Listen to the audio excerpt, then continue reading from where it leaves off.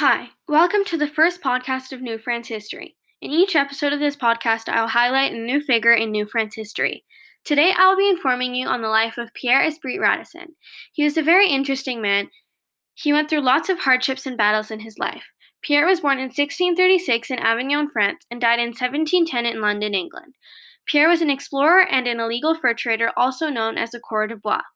Pierre, his mother, and his three sisters moved to New France when he was little after his father, Pierre Radisson Sr., passed away.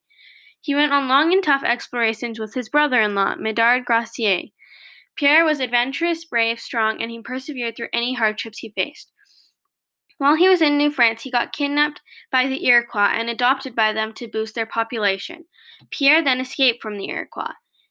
Then, when Pierre was barely 20, he went on an exploration with his brother-in-law far west where most Europeans did not go, and seeked out First Nations that they could trade with.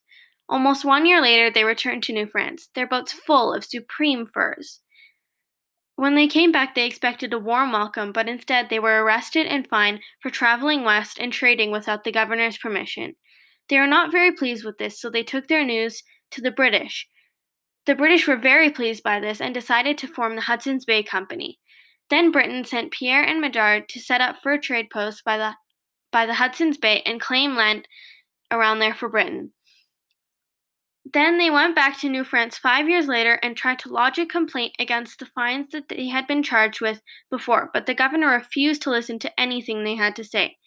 While Pierre was back in New France, he met someone named Charles Chesnay, who had started up his own fur trade business called the Company of the North. The King of France wanted this company to challenge the Hudson's Bay Company. Pierre and Medard then attacked Britain's Fort Nelson and captured lots of beaver pelts.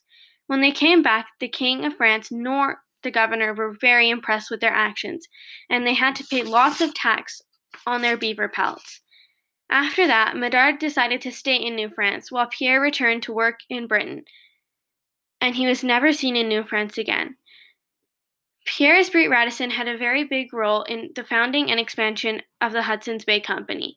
He obviously did a very good job because the company is still alive today. Well, that will be the end of this episode, but thanks for joining me today, and I hope you learned something new about the history of New France and Pierre Radisson.